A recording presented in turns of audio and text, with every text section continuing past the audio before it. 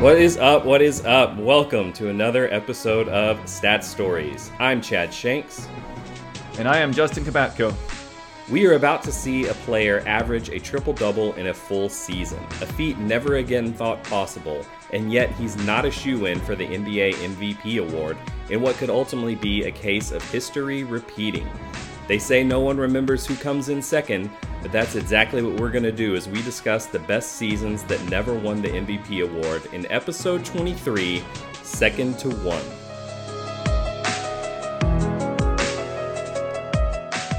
So at the time of this recording, we are about a week and a half away from the end of the 2016-17 NBA season, and we are at, what is, Justin, what's the percentage that Westbrook finishes with a triple-double? Like 99.9 at this point? Like he'd have to... Oh, it's probably higher than that. Yeah. I mean...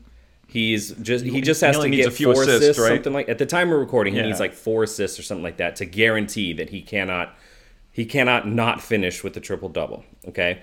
And yet, this is something that hasn't been done since Oscar Robertson, as I'm sure you're well aware, and anyone who's been listening to our episodes this season is probably tired of us harping on this, but we are a podcast dedicated to NBA statistics and the discussions of such. So this is something we're going to talk about. This is something that hasn't been done in decades in our lifetime, so we're going to keep harping on it because it's really important and interesting, dang it. I don't know why I'm getting so defensive over this, but it seems like it's just been the genesis of every conversation we've had, but with good reason, right? And so you'd think, if you would have told us at the beginning of the season, all right, Westbrook's going to do it, he's going to average a triple-double, we'd be like, all right, well, just give him the MVP trophy. And yet that's not the case because we have James Harden just nipping at his heels, having a season that in any other season would have been a runaway candidate for MVP.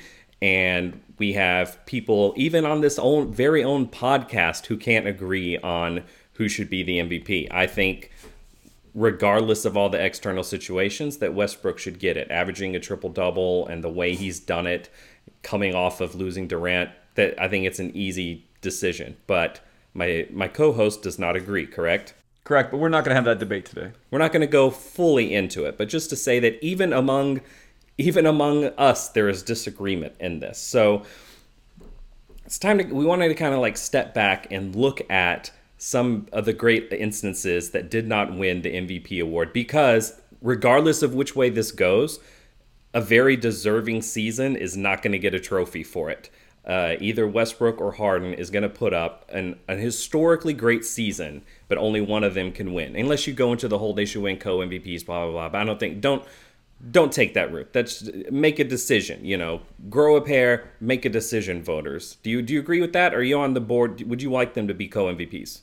I don't care if they share it. I just don't want it to be rigged in some way, right? I mean, like if it comes out that they count the ballots and they have the same number of points, fine by me. Just don't, like I said, don't fix it. Don't do anything to guarantee that they tie it. Just so someone's feelings don't get hurt.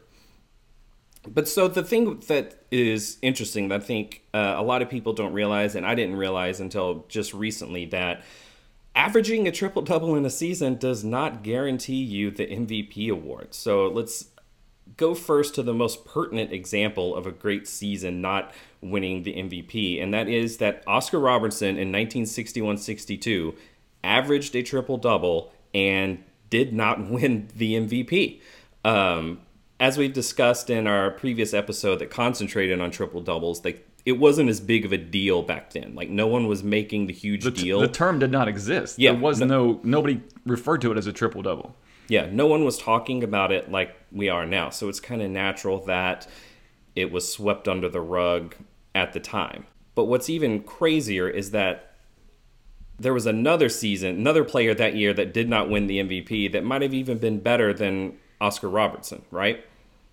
Right, that was Wilt. That was the year Wilt set a record averaging 50 points per game and chipped in about 25 rebounds per game to boot. So, yeah, that's a guy averaging 50 and 25. Yeah, and he didn't win the MVP either. Highest points per game in a season ever. Third highest rebounds in a per game in a season ever. Also, hey, he scored 100 points in a game that season. Also set the record for highest minutes per game ever at 48.5, which I want to ask you about that. How'd that happen with him averaging over 48 minutes a game? Now, come on, think about it, Shanks. Were the games longer then? I don't even know. I honestly don't know. And I didn't look it up. On. How do you average? What happens when a game is overtime? Because they go into overtime so much. Because of overtime games. So they went into overtime so much, and he never came out of the game. That's why he ended up averaging over 48 minutes. Correct. That's crazy. All right. So who then had such a great season that he was deemed better than both a triple-double and 50-25? That would be the great Bill Russell of the Celtics. And Russell's stats that season were excellent. He averaged about 19 points per game, 24 rebounds per game, almost 5 assists per game. And his team finished with the best record in the NBA. But if you really take a close look, what he did, while it was impressive, was not nearly at the level of what Chamberlain and Robertson did. Yeah, it's not greatest offensive season ever material. But I think that kind of is what we want to get into. Well, let's also say there that offense was not Russell's calling card, right? It was his defense. So not at all. He's arguably one of the best defensive presence all time, and that's what I think most people would say the best. Yeah. So I think it kind of get into a little bit about how the MVP is chosen and what actually goes into it, right? So how was Wilt Chamberlain or Oscar? That's what's so crazy. That all right, Oscar Robertson we've deified that season so much, especially now with what Westbrook is doing. But it was deemed by the voters at that time to be the third best in just that season. So what do you think personally is the reason why Bill Russell won it that year? Because first of all, you're using the word best, and that's not always how people say they interpret MVP, That's right? A good point. That's a good point. They always say, some people will say it's the best player, period. Other people will say it's the player who was, quote unquote, most valuable to his team, whatever that means, and they kind of torture that definition to fit their argument, I think, at sometimes. I just think that it goes back to the mindset of the MVP should be the best player and the best team. And the Celtics were, the best team in the NBA that season. They went 60-20. And Chamberlain's team won 11 fewer games, and Robertson's team won 17 fewer games. And I think that played a huge role in this. Yeah, and I think that the winning aspect was the biggest thing, because people didn't pour over stats back then like we do now. It wasn't taken into consideration as much. Like the radio version of Stat Stories in 1961 would have been like really, really short and simple. Would have been like, the Celtics won the game. That's all that matters, folks. Would have just been over. That's it. Because Wilt, even though he put up all the points and stuff, he was branded a loser because of how many times early on the Celtics just dominated them in the playoffs. And so they talk about that in this clip we found in an ESPN Classic documentary. From the start, Wilt Chamberlain's pro career is marred by near misses in playoff competition. Year after year, his teams come up short against the powerful Boston Celtics. In his first 7 seasons, Chamberlain's teams lose 5 playoffs to Boston. Although he is the NBA's top scorer and rebounder, Chamberlain is branded a loser by the press and is widely blamed for his team's repeated failures. When you lose to the same team, like Boston, and they have a great center like Russell, they tend sometimes to point fingers and say, hey, you know what, you lost because he was better than you. Russell. Although, to be fair, I don't know if that mindset existed at this point. I mean, this was, Wilt's 3rd season in the NBA? Is that correct? Yeah. So, I mean, I don't know if that narrative had fully developed yet, where Wilt is the quote-unquote loser and Russell is the winner. Yeah. Even like Wilt himself said in that same documentary that he was a better player, but Russell was on better teams. And so that that was the mindset going into it that could have influenced the voting. Russell, as I said, had a lot of pluses going for him, because he had one job to do and one job only. I had several that I had to do. I had to score at times, to rebound, to play defense. And, you know, I did it the best I could. I think that most of my teams did the best they could. I think the Boston teams were just better. The coaching was just better. So, therefore, they won the big ones. The team was better, but it does not necessarily mean that one individual was better than the other. Oh, no, I don't think as far as individual talent goes that Russell even comes close. Another thing to keep in mind, too, is that at the time, so the MVP award didn't exist until 1956. That was the first season they gave out the award. And from that season until through 1980, the players actually voted on the award. And from what I've read, what I've heard, Chamberlain was not an extremely popular player among his peers, whereas Russell was extremely well respected and extremely well liked. Yeah, and Russell himself even said there's this NBA TV special where he and Wilt were sitting down and talking about comparing their careers and stuff, and Russell kind of threw a little bit of shade, like right in front of Wilt, even though the two were noted to be good friends at the time and even into later in life. But Russell talked about his legacy of making his teammates better. And here's what he said. How often did you have the better team and he still won? More often than not, the Celtics were better. That's one thing that I have a quarrel with. I have better players because I personally work with them to make them better players. I did things physically, emotionally, and intellectually to my teammates to make them better players. It wasn't just out there, I walked out there and I got these guys and this guy and they doing all this. Yeah, they were great. They took advantage of the situation. But the situation was part of my creation. So whereas on the other hand,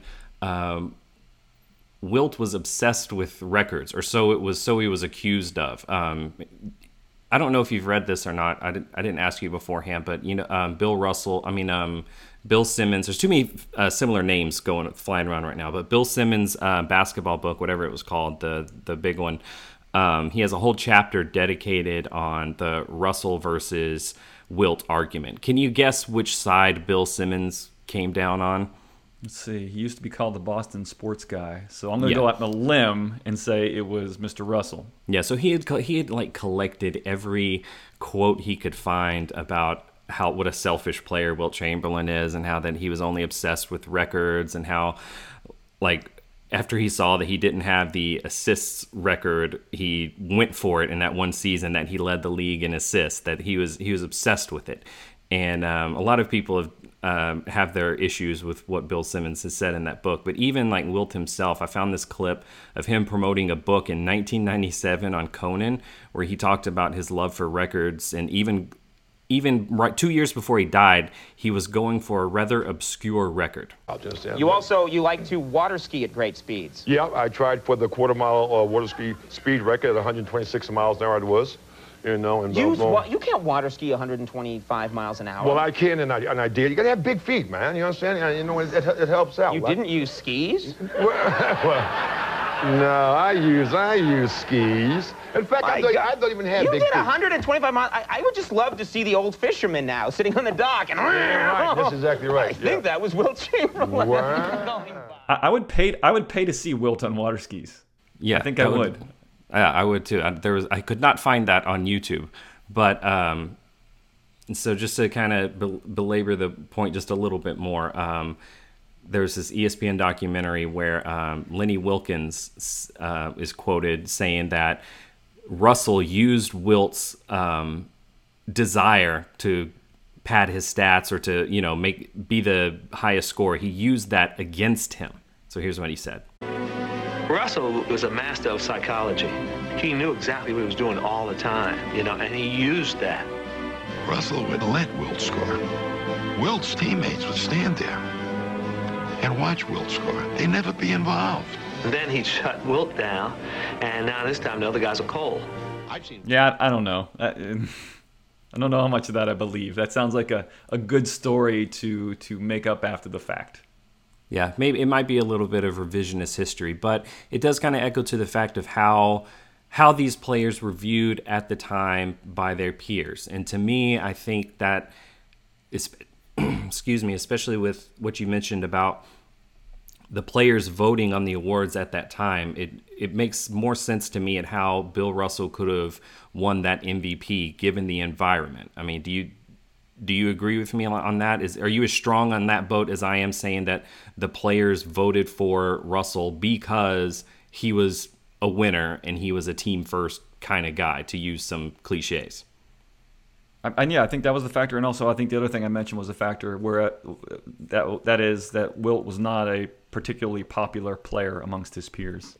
It's still kind of crazy to say that you can average 50 points a game and 25 rebounds and not win the MVP. But let's take a step back a little bit before we talk about some more situations like that, some more great seasons that weren't awarded. Let's go a little bit deeper just into what you were talking about how the MVP is chosen. So you said the players used to vote on that, but when and how did that change to what we have today? Yeah, so like I said, 1956 is when it was first awarded, and then for the first 25 years, the players voted on it, so through 1980. And then starting in 81 all the way to present day, the writers and broadcasters have voted. So a change in the voting process. And there's also been some changes in terms of how many votes you can cast. So for example, in a number of seasons, there was only one vote per ballot. So in other words, you would vote for your MVP period, put no other names on the ballot. And that happened in 56, 57, 65, and then 77 through 80. So, you list one name in your ballot and that's it. First, second, and third place votes were given out from 58 to 64 and then 66 to 76.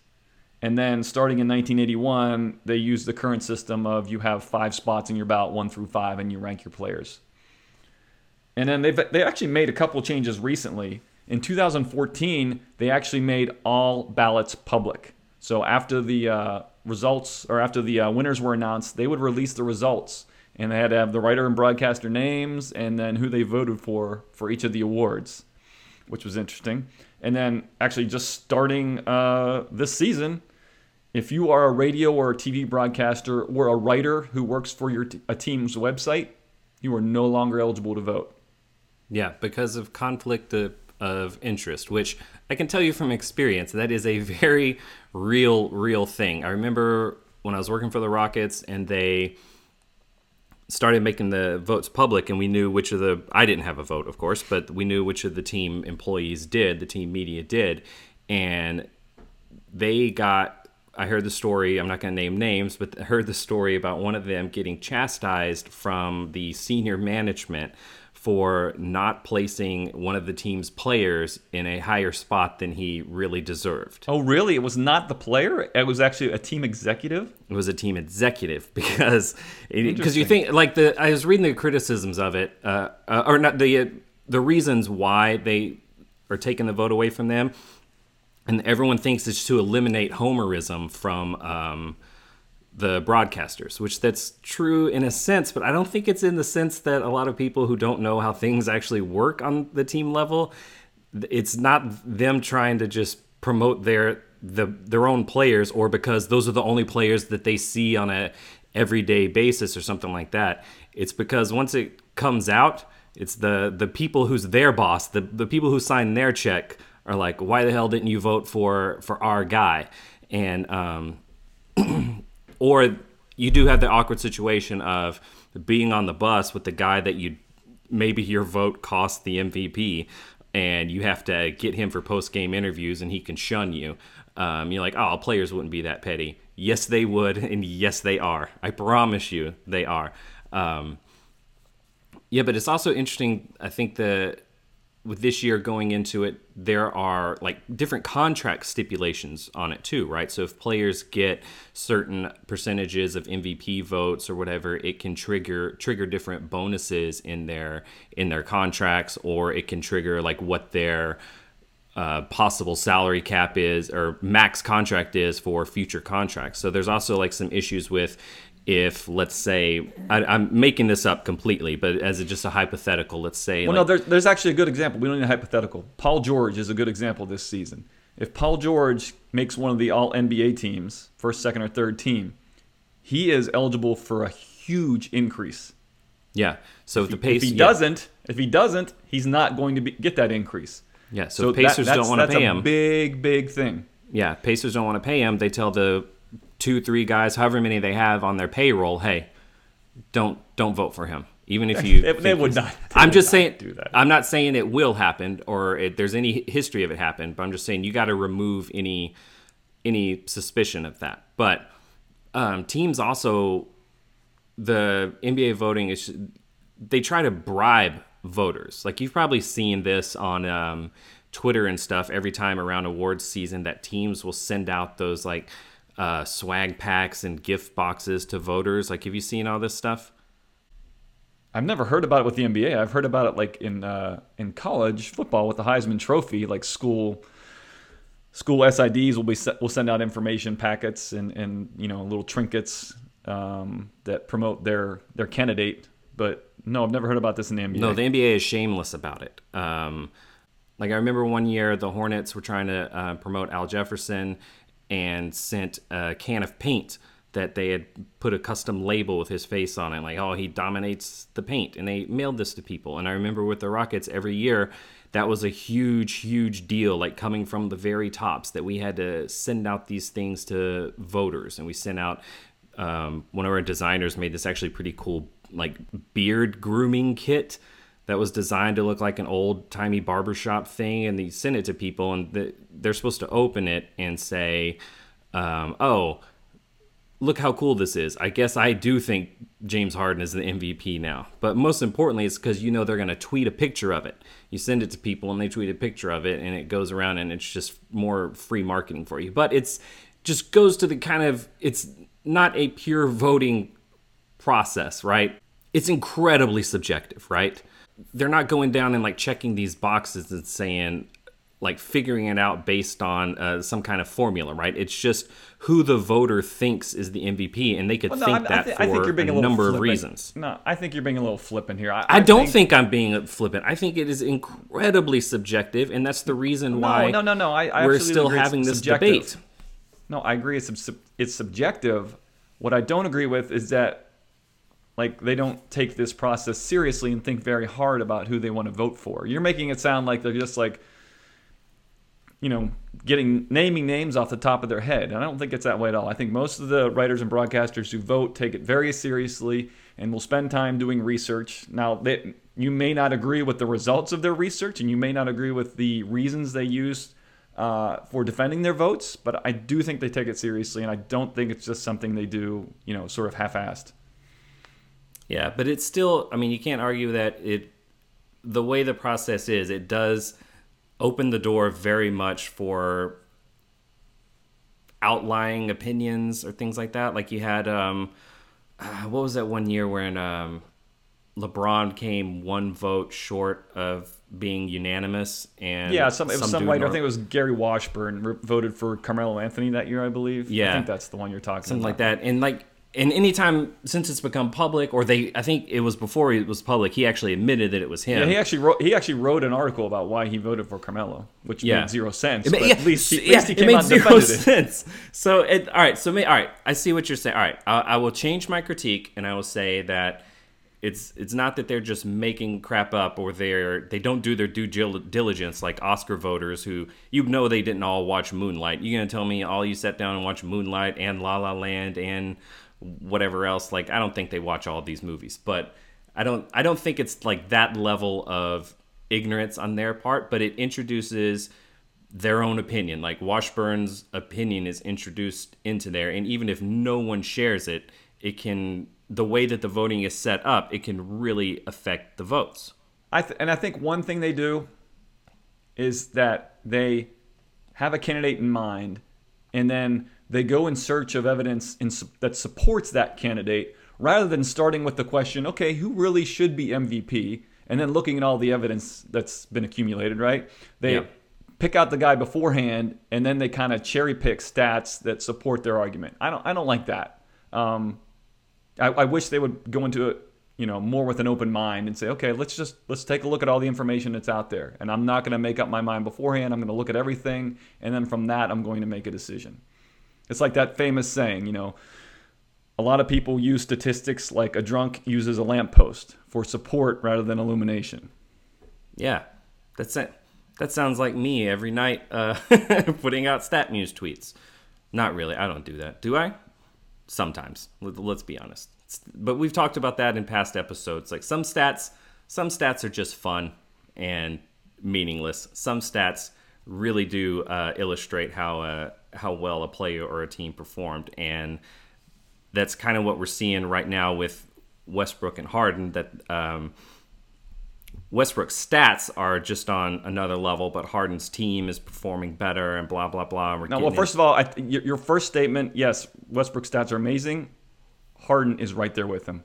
Yeah, you're just focusing on the triple double, but you're not looking at the complete picture. So let's not be unfair to Harden. This is not simply because Harden is on the better team. Yeah, but if same stats and the Thunder are the 3 seed and the Rockets are the 6 seed, I don't think we have a debate at all. I would still my choice wouldn't change if you switch their records. And I think if you switch... And everything else remained the same in terms of like what Harden's done and what Westbrook has done. And if you switch what was happening with Harden, if Harden's averaging a triple-double, but the Rockets are the 6th seed and he's doing it very efficiently, Rockets fans and a certain general manager and stuff like that would be harping on that the triple-double thing is the most important. That's, again, going back to just the incredibly subjective nature of it. And I'm just saying that I don't know of a better solution. I don't think we should switch to computers, picking things based on algorithms or anything like that. You're always going to have the subjective nature going to any human voting in any way, shape, or form. But it plays into it, right? That sometimes the best season doesn't get picked for whatever reason, and that's what we're trying to figure out here. Is let's look at some more seasons. Let's look at some more issues where there was up to debate and try to figure out, all right, why did this happen? Why did this player or these players not win MVP in a given year? Are you ready to move on to go into some more issues? Or am I rambling too much to where I've cut off any other points you'd like to make? Well, you are rambling too much, but I'd like to continue. You're used to that by now. You're used to that. I've done the research, and I want to talk about the research that I've done. So let's move on. Actually, let's move on to about 11 years later, 1973, and there's a guy whose name has come up quite often this season, Nate Tiny Archibald, right? Because of the way Harden is scoring and accumulating assists. So Archibald in 72-73 was the first player ever to lead the NBA in scoring and assists, and he's the only player ever to do that. And he was not named MVP that season. The MVP was Dave Cowens of the Celtics. Now, in my mind, this was possibly the worst MVP selection ever. The worst. The worst. And actually, I would not have given it to Archibald. I would have given it to Kareem Abdul-Jabbar. Yeah, another baffling three-man race. Exactly. Now, so Archibald, I mean, looking back at what happened that season, I understand why they didn't give Archibald the award. His team finished below 500. They were 36-46. And so, in the entire history of the MVP award, I think there's only been 2 cases where a player finished on a sub-500 team, and it was like Bob Pettit and Kareem Abdul-Jabbar. And only once has an MVP been on a team that did not make the playoffs. So, giving it to Archibald that season would have defied history, basically. So I understand that. But Jabbar, I just don't understand. So the Bucks were 60-22 that season. Now the Celtics were 68-14.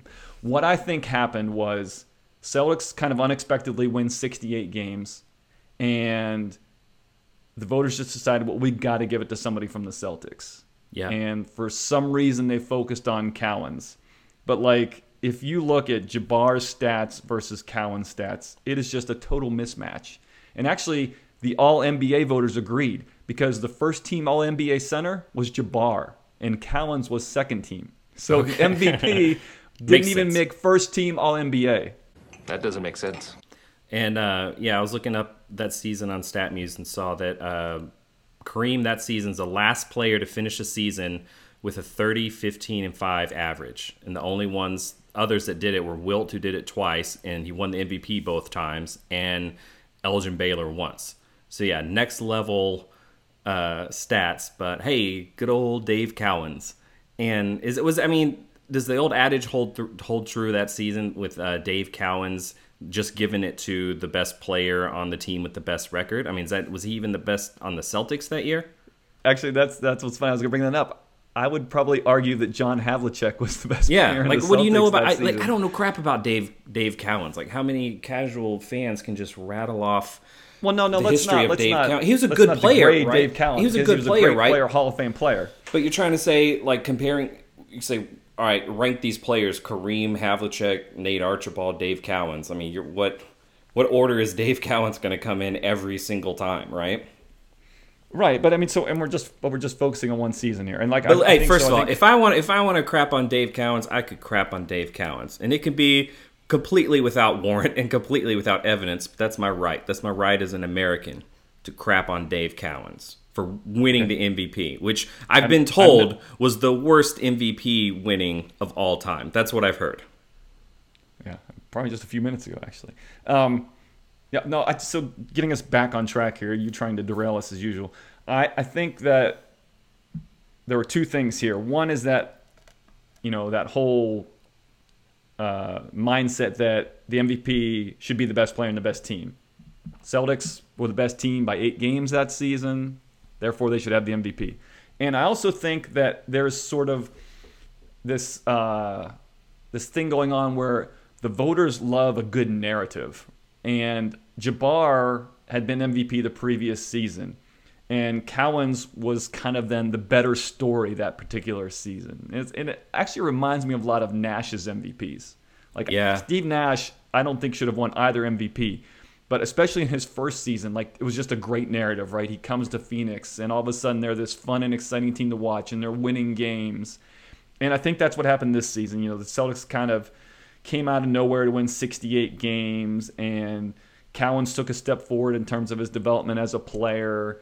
And, it was, like I said, just a better narrative. Jabbar was just kind of the boring narrative. Yeah, he was MVP last season. He's an awesome player, blah, blah, blah. So I think that played a big part in it. I agree with you there. And the Nash MVPs especially were at a time when he was competing mostly with, like, Kobe those years, right? And that was at a time where the NBA wasn't really back on board with the whole let's promote Kobe and make him the face of the league again, because that was just Kobe. I mean, you had Shaq, you had Garnett, you had Duncan. I mean, you had McGrady. There were lots of great players in their prime at that time.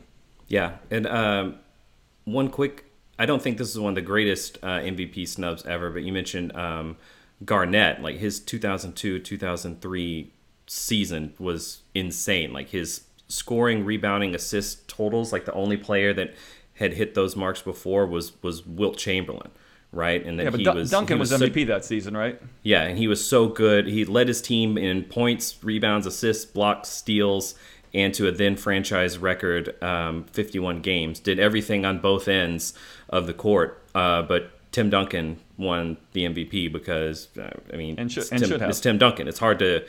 I don't know what bad I could say about Tim Duncan that doesn't have to do with his jean shorts.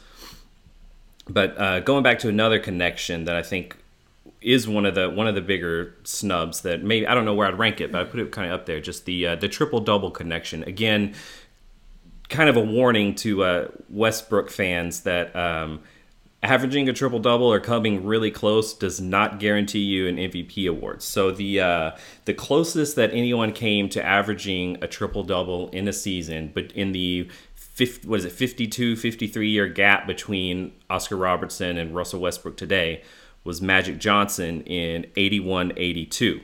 So he had 18 points, 9-point-something rebounds, and 9.5 assists a game. So he was the only one in that whole time that finished the season.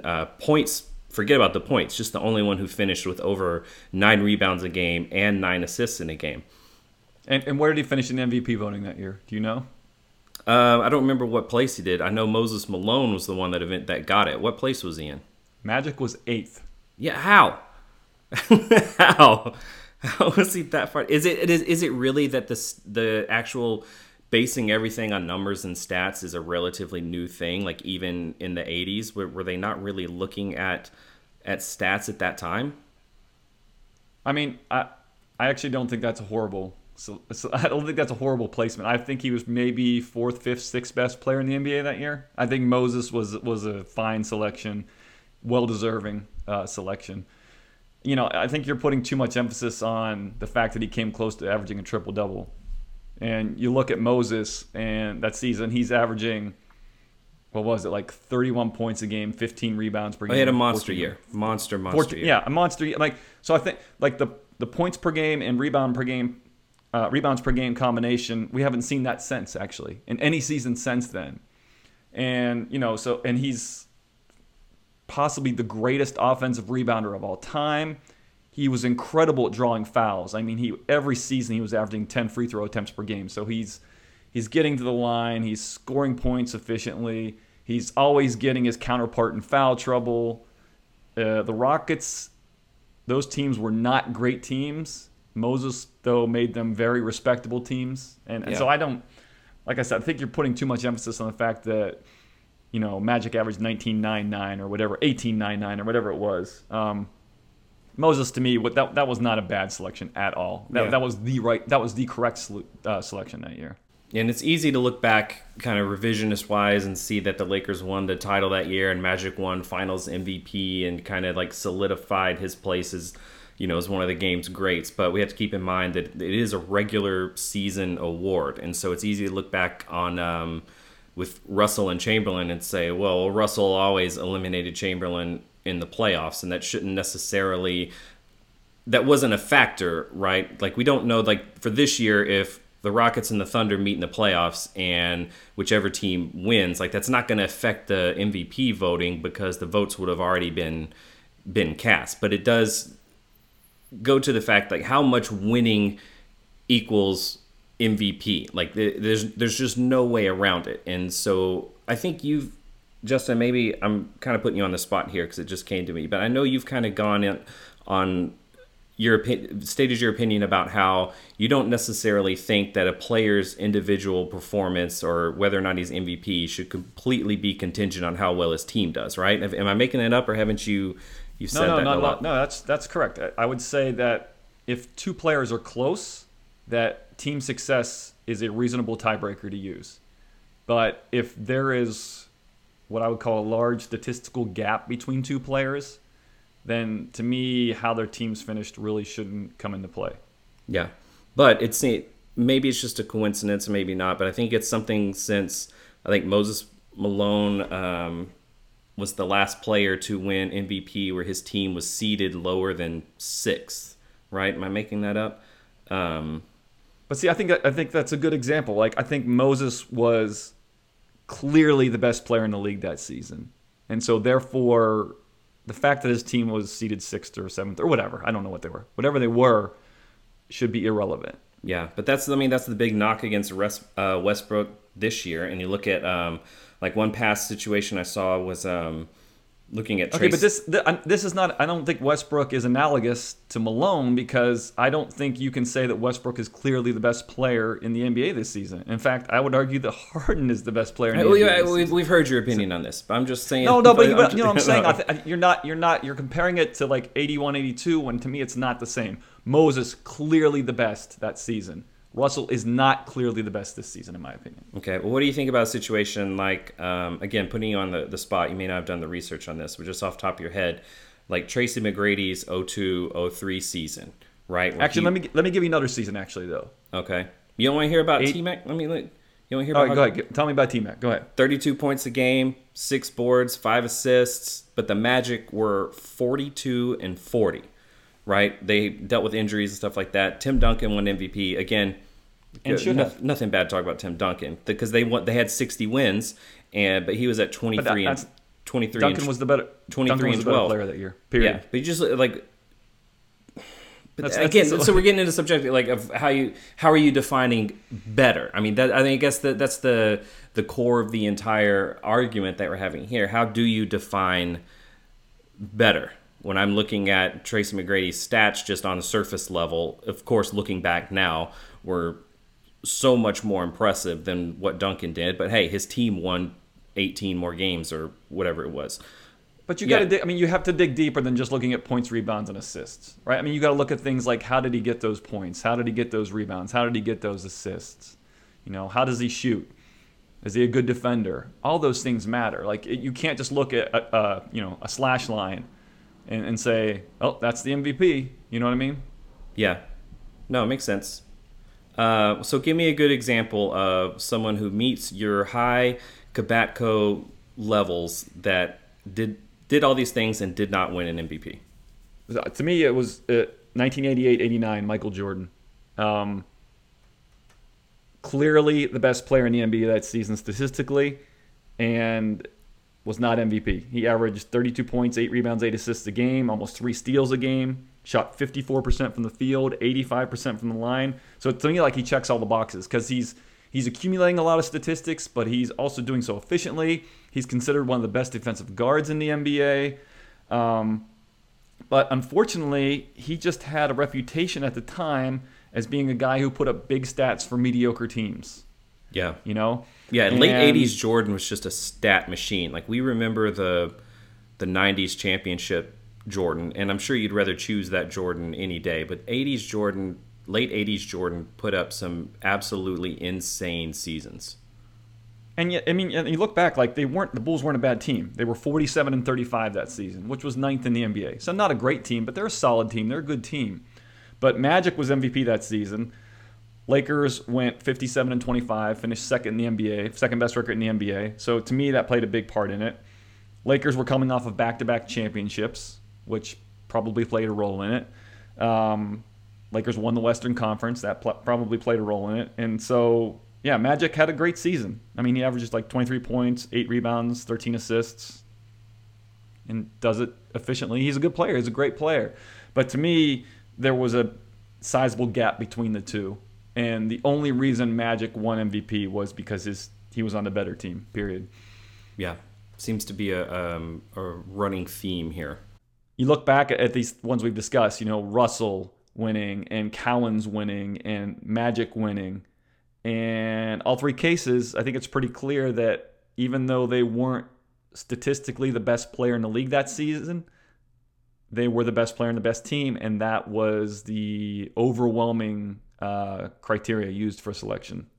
Yeah, and I think if like another season that pops in mind to me is like Chris Paul in 08-09, where they did not have a good record at all, but he put up an insane season. Like the only player to average 20 points a game while hitting the assist, rebounds, and steals mark. Had like the highest per ever by a point guard until Steph broke it in his second MVP season. And then Russ is breaking it this year. But then his 18.3 win share is still the highest by a guard ever in a season. But LeBron won the MVP that year. Yeah, I was going to say LeBron won MVP that year, and there's absolutely no way you can argue that he wasn't. So yeah. But you think, too bad, Chris. But someone puts up an insane season, just an example of someone putting up an insane, historically great, amazing season, but you do it for a bad team, and it just kind of gets swept under the rug, and you forget about it. It wasn't a bad team. They won, 49 games or something like that? Not a bad team.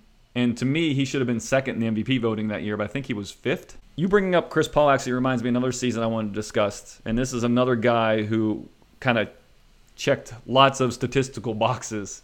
And that was David Robinson, 93-94. And we actually talked a little bit about this season last podcast, if you remember, because that was when he was in the scoring battle with Shaquille O'Neal and ended up scoring 71 points on the final day of the season to win the scoring title. So if you haven't listened to that podcast, shameless plug, go back and listen to it. You can hear about David Robinson's 70-point game and some other players who got a little help from their friends in scoring in big scoring games. Anyway, back to Robinson. So yeah, Robinson that season was kind of locked in a duel with Hakeem Olajuwon, and of course, you know, now sort of the narrative is that Robinson was always the guy who would put up big stats during the regular season, and then Hakeem would always get the best of them in the playoffs. So anyway, I think that season, Robinson was incredible, almost 30 points a game, almost 11 rebounds per game, almost 5 assists per game, almost 2 steals per game, over 3 blocks per game. So like I said, he's just checking lots of statistical boxes.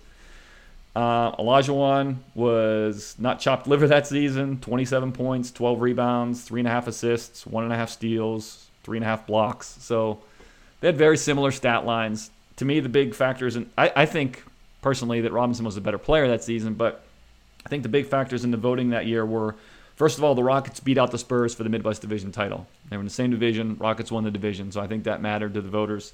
And second is that a lot of people felt that Akeem had an incredible season the previous season, and maybe there was sort of thinking at that time that, okay, now it's Akeem's turn to win one. Yeah, that the narrative factor that you kind of mentioned earlier. Yeah, that 92-93 season, Akeem, I mean, arguably was better statistically. I mean, he hit some marks that were pretty incredible, like the only player with 25 points and 4 blocks per game in a season since blocks You're were talking recorded. About the previous season, right? Alongside Kareem. He and Kareem are the only ones that had ever done that. And the Rockets went from missing the playoffs the previous year to the 2 seed. But then the next Barkley won the MVP that year. But then the next year, that was when the Rockets had like the 15-1 start or whatever it was, and had the number 1 seed in the West and stuff. So yeah, it's kind of tough. I mean, David Robinson eventually got the MVP the following year, right? So it would have been like another issue of just kind of maybe rewarding the player who's good for 2 consecutive seasons. Yeah, now it's this guy's turn. Yeah, now it's his turn. And then of course Akeem got the best of him in the playoffs, as we've seen. So again, there's definitely a theme, like I've said, to what we're talking about. And before I get into like getting your put a bow on an opinion, I want to hear, if you had to rank, all right, your top 3 biggest or best seasons by a non-MVP winner, how would you rank them? Yeah, and just to be clear, these are not the biggest snubs. These are just the best seasons by a player who did not win MVP. Yeah. So I would go number 3, David Robinson, who we just discussed. Number 2, Wilt Chamberlain in 61-62. Number 1, Michael Jordan, 88-89. I think I would probably go number 3. I could put a number of people in, but I think maybe go with Kareem's 72-73 season, just because of how next level it was in multiple stats. And then I'd probably go Jordan 88-89 too, and then Wilt number 1. Even if you adjust Wilt's season for current day pace and stuff like that, it was still just, come on, 50 and 25. Actually, I'm glad you brought that up. So I did this. So that I actually did that to kind of help me out a little bit. Yeah.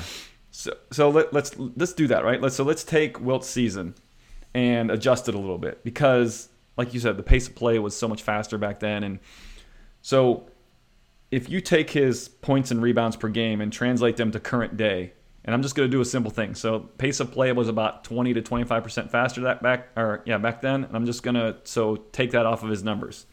If you do that, you get down to 38 points, 20 rebounds per game. Still incredible, right? Yeah. But he's also playing 48.5 minutes per game. You know how many players do that nowadays? 0. They don't. Like, I think the league leader this season is around 38 minutes per game. So let's scale him back to that. Then you're down to 30 points, 15 rebounds per game. That's incredible. Still right? incredible. Still incredible. But, doesn't have quite the same ring as 50 points and 25 rebounds per game. No, definitely not. Now, let's go to Jordan. Oh, go ahead. I'm sorry. Go ahead. No, go for it. So let's go to Jordan. Let's take his. So Jordan averaged like 32 points, 8 rebounds, 8 assists that season. But pace of play was much, much slower than it was in the 60s. If you put him back in that time, and this is just a simple thing where I'm just going to increase his stats by a certain percentage, it's, you probably want to do it probably want to do something more complicated if you really wanted to do this, but let's just make that simple adjustment. You're up to 40 points, 10 rebounds, and 10 assists per game. Ooh. Damn! Yeah. Yeah, that would be a great Doctor Who episode, right? Doctor Who just takes Michael Jordan back into the 60s and just lets him just whoop ass on everyone. That'd be great. I always get into this. We're getting a little sidetracked, but always like hearing all the old players talking about how much they would whoop up on these new guys. Oh, the Warriors couldn't hold the floor with us. I'm like, Bull crap. Bull crap. They would slaughter you guys. It's just a product of the times, right? Players being more athletic, better equipment, all those kinds of things. I mean, do you agree with that very general statement? Like the new teams would just slaughter the old teams. Everything is better, right? Doctors, lawyers, engineers, athletes, etc. Everybody is better than they were, Yeah. And their counterparts were back in the 60s. I don't get why old school players are like that. As a pride thing, I guess, like you should. It's kind of like I'm not a parent yet, but you're a parent. Like you want your kid's life to be better than your life, right? You want to take like all the advancements that you made, all your accomplishments, and pass them on to your kids so they can build on it, right?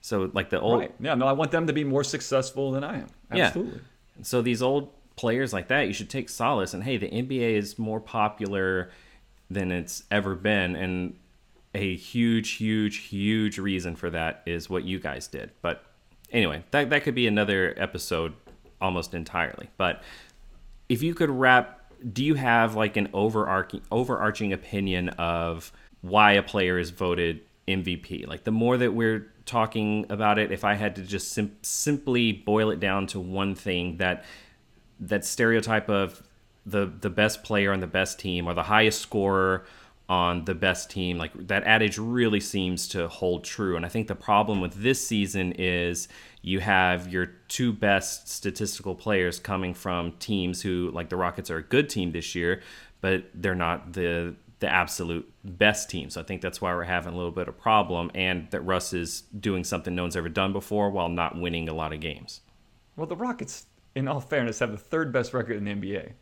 Yeah, but that's fine. I'm not saying they're bad. Like this is one instance where I'm going to give them the credit that's due them. But if Steph was having another season like he did last season with the Warriors being in first place, he'd be getting more love than he is. If Kawhi Leonard, I think if Kawhi Leonard spoke more, I don't think it has anything to do with his stats. I think if Kawhi just like showed that he had a personality, he may be getting more. But I think that's why Kawhi is getting the talk that he is. Not that it's not deserved, but because his team is doing so well. And I think that's why we don't have that unanimous feeling like there has been last year, and even close to unanimous in years past, because no one this season really fits that mold that has been used to choose MVPs for the last like 25, 30 years. And I know that's an overgeneralization, and there are, of course, always exceptions to the rule, but it seems from what the research I've done and what we've talked about that it really holds fast, that you just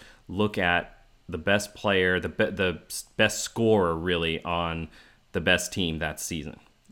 Or I think maybe a good way to sum all this up is these seasons where you've seen sort of strange selections, what they've done is selected the best player with the best story.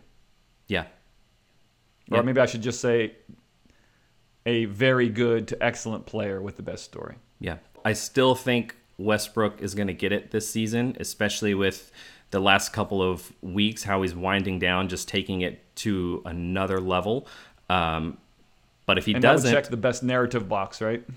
Yeah, losing Durant and like having to carry the team on his own. There's the narrative is built in, but you say Harden, overcame all of his gossipy stuff with the Kardashians and the Dwight and McHale drama. I mean, that's there too. But regardless of what happens, a great season is going to be left out probably. And as we've seen, our whole point here is that it's not the first time. If Westbrook doesn't win it, it will literally be a case of history repeating. There's nothing new under the sun, blah, blah, blah, all that good kind of stuff. So, in conclusion, thank you very much for listening to this episode. If you downloaded us on iTunes or Google Play, be sure to check out our blog at blog.statmuse.com. We're going to have some examples of the StatMuse questions we asked and the results that we got, so you can browse through those. Thank you very much for listening. Tell your friends about us. We want some more listeners. We're both very vain and just in desperate need of other people's attention. But we love you. Thank you for listening. This has been another episode of Stat Stories.